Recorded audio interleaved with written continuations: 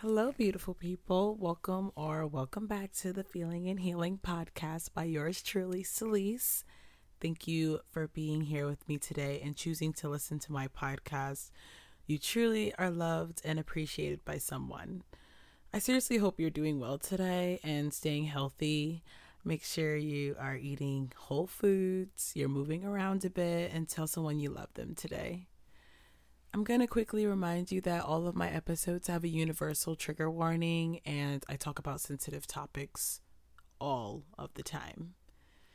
So, can we just have a conversation about the shortest part of our lives having the most impact? It honestly blows my mind, and that's our childhood. So, this topic is fairly new to me, but something that I have been finding myself more interested in lately. I also think of it as another way to help cope with and heal from traumas. Childhood can be a place for lighthearted memories and a time where you were carefree and surrounded with love. But childhood can also be associated for a place of stress, uncertainty, and in turn make you feel really small and powerless when you reflect back on it. You may have deep rooted trauma to protect yourself when you think back on these things, but I'm here to tell you that hiding pain does not heal you from it. It'll resurface as an adult, showing up as distress in your personal relationships and even difficulty meeting your own needs. So, healing your inner child could really help you.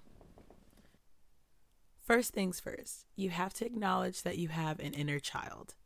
Being aware is usually the first step in any healing process, so you'll hear me repeat that often in my episodes. It'll feel awkward at first to imagine that you're opening up to your inner child, but you'll eventually get used to it. What I mean by acknowledging the inner child is basically recognizing and accepting that you've had pain in your past. And I've been reading around, and some people actually address their inner child as a person and not just an idea. So, any way you'd like to do it is fine and totally acceptable.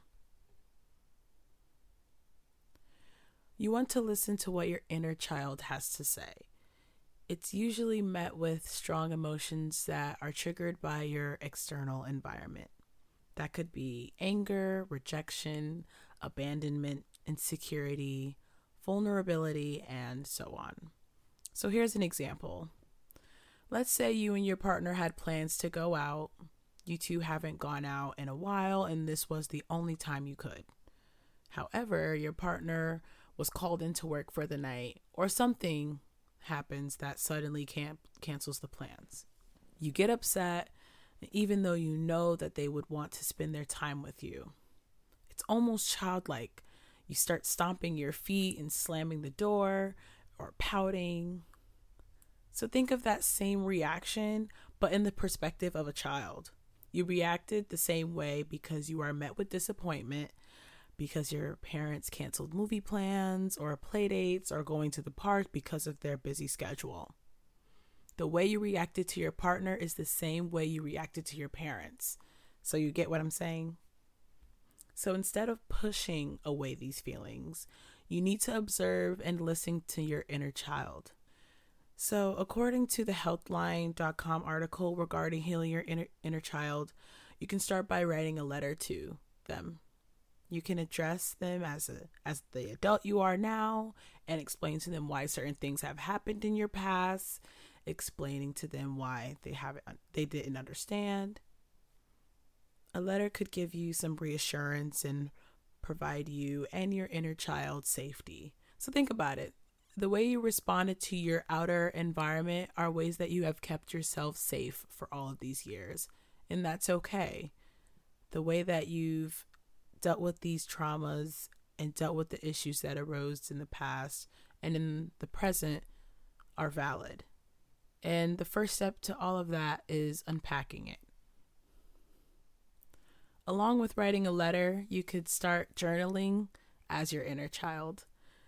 Journaling from a child perspective can help you recognize unhealthy patterns that begin in childhood. A great way to start is to find a photo of your young self and journal about the potential emotions and memories surrounding that time of your life.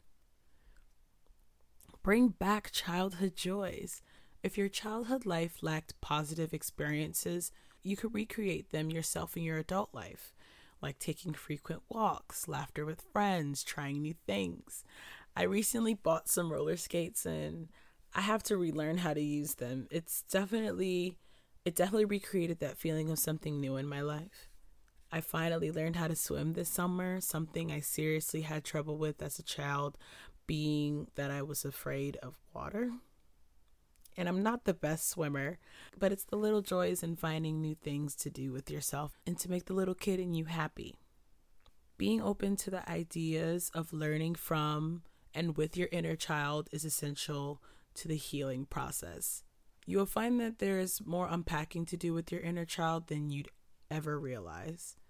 And this is a little tidbit. I know this is a little sensitive for some of you, so here is your little warning to exit the podcast now.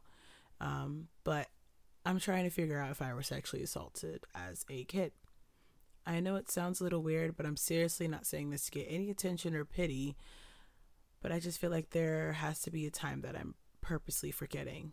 It's a weird tangent, but I know that my brain has forgotten traumatic events before that I was able to recover through therapy, so I'm sure I can do it again. And I will talk about that more in another episode. There are so many articles and YouTube videos that discuss inner child and the realities of it. The internet is seriously a beautiful thing sometimes. I highly recommend doing some of your own personal research if you are interested in communicating with your inner child and working through past traumas. Healing is a journey and there isn't one way to heal. Find what works best for you. So I'm thinking about doing a part 2 to this episode or starting a series for certain areas of topics. So let me know what you think and what you're interested in. And also let me know if you have any topics that you want me to cover or anything that you would like my perspective on. That would also be awesome. But if you got this far, thank you so much for listening. Every one of you truly makes my day. Leave a rate and review on the platform you're tuning into. This is the Feeling and Healing Podcast by Celise. Bye.